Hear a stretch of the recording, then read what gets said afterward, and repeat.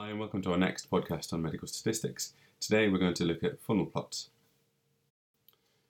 And we're going to start by revisiting the idea of random error and precision, because these concepts help motivate our discussion of funnel plots.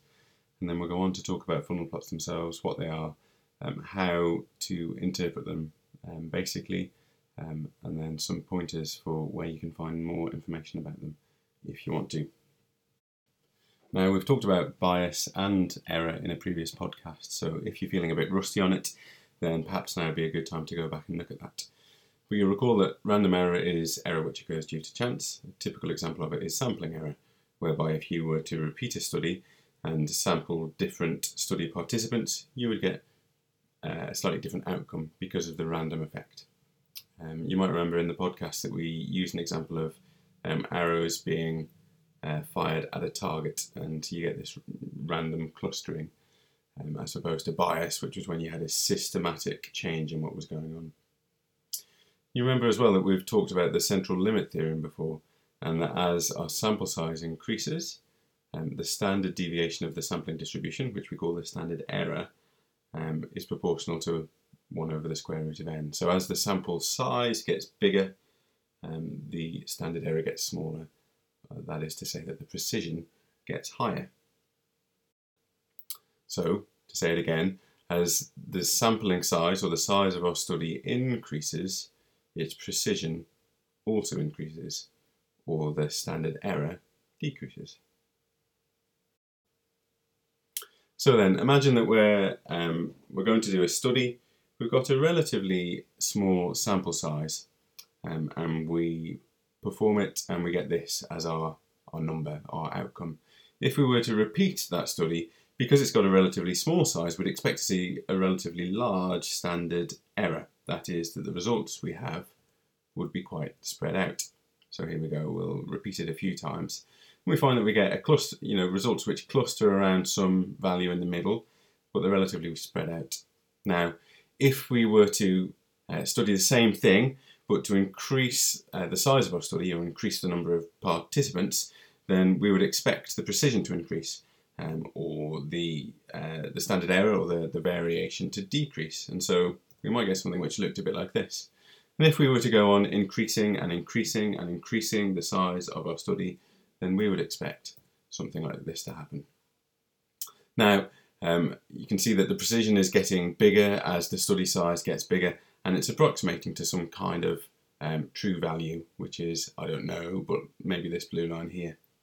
And if you wanted to, you could draw some nice lines around that, which would make it look like you could call it a pyramid, or maybe you'd call it a funnel.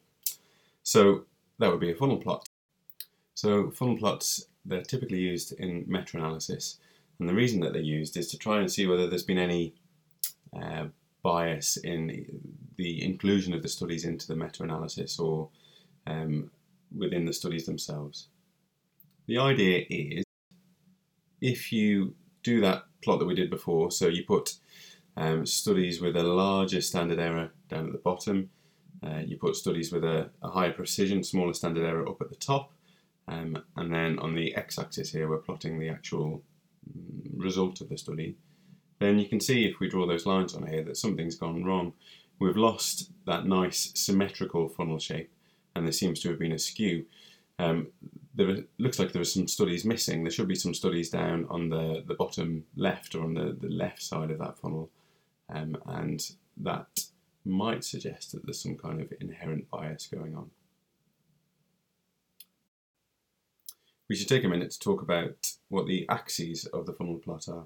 We talked when we constructed the plot at the start of this podcast how we were plotting more precise studies towards the top of the chart, that is, those with a smaller standard error towards the top of the chart. And so on the y-axis we'd have standard error, and the smaller standard errors are going to go towards the top. So the axis will run from 0 at the top to another number at the bottom. In this case I put in 2.5, but that number will vary depending on what the precision of the smallest or the least precise studies in the meta-analysis are. Then on the x-axis we've got some kind of measure of effect, and typically you would see odds ratio there, and it's often expressed as a log scale, not a linear scale, And that just means that the funnel plot, when things are working nicely, will come out as symmetric. And the other thing that's often put on if you're using an odds ratio scale is the odds ratio of 1. As you'll remember from our podcast on odds ratios, an odds ratio of 1 means that your intervention doesn't make any difference in your trial. And so if we look at this funnel plot, we can see it looks asymmetric, and it looks like there should be some more studies or some more points to the left of that odds ratio of 1. So we would be a bit suspicious there as to why we're not seeing these studies which have shown a smaller effect. And that's the whole idea of the funnel plot, to draw our attention to that effect. So if we find asymmetry in our funnel plot, then the obvious question is to ask why. Now, there are loads of causes of asymmetry in a funnel plot. I've put a link at the bottom of this slide to an article on the BMJ about funnel plots. It is more in depth than this podcast is, and it's very good. If you're interested, or if you think you want to know more about it after seeing this podcast, then that would be a great place to start.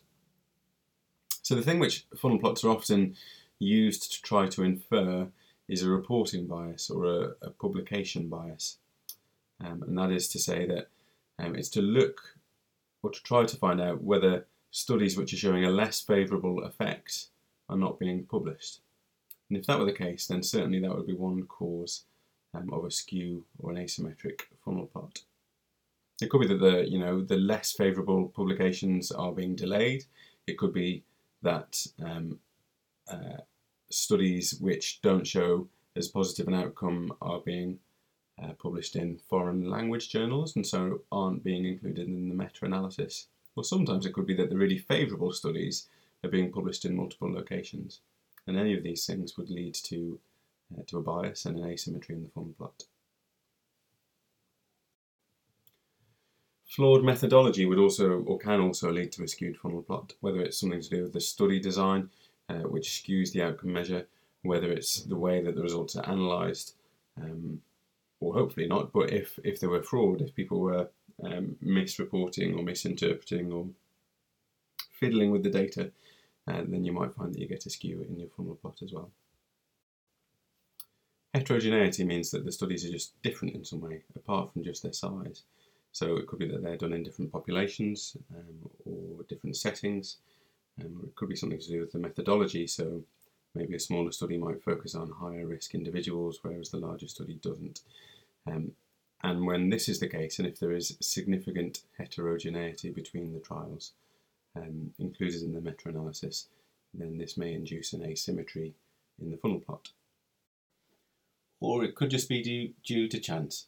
It could just be that it has so happened that when the studies have been carried out, there tends to have been more favourable outcomes or less favourable outcomes.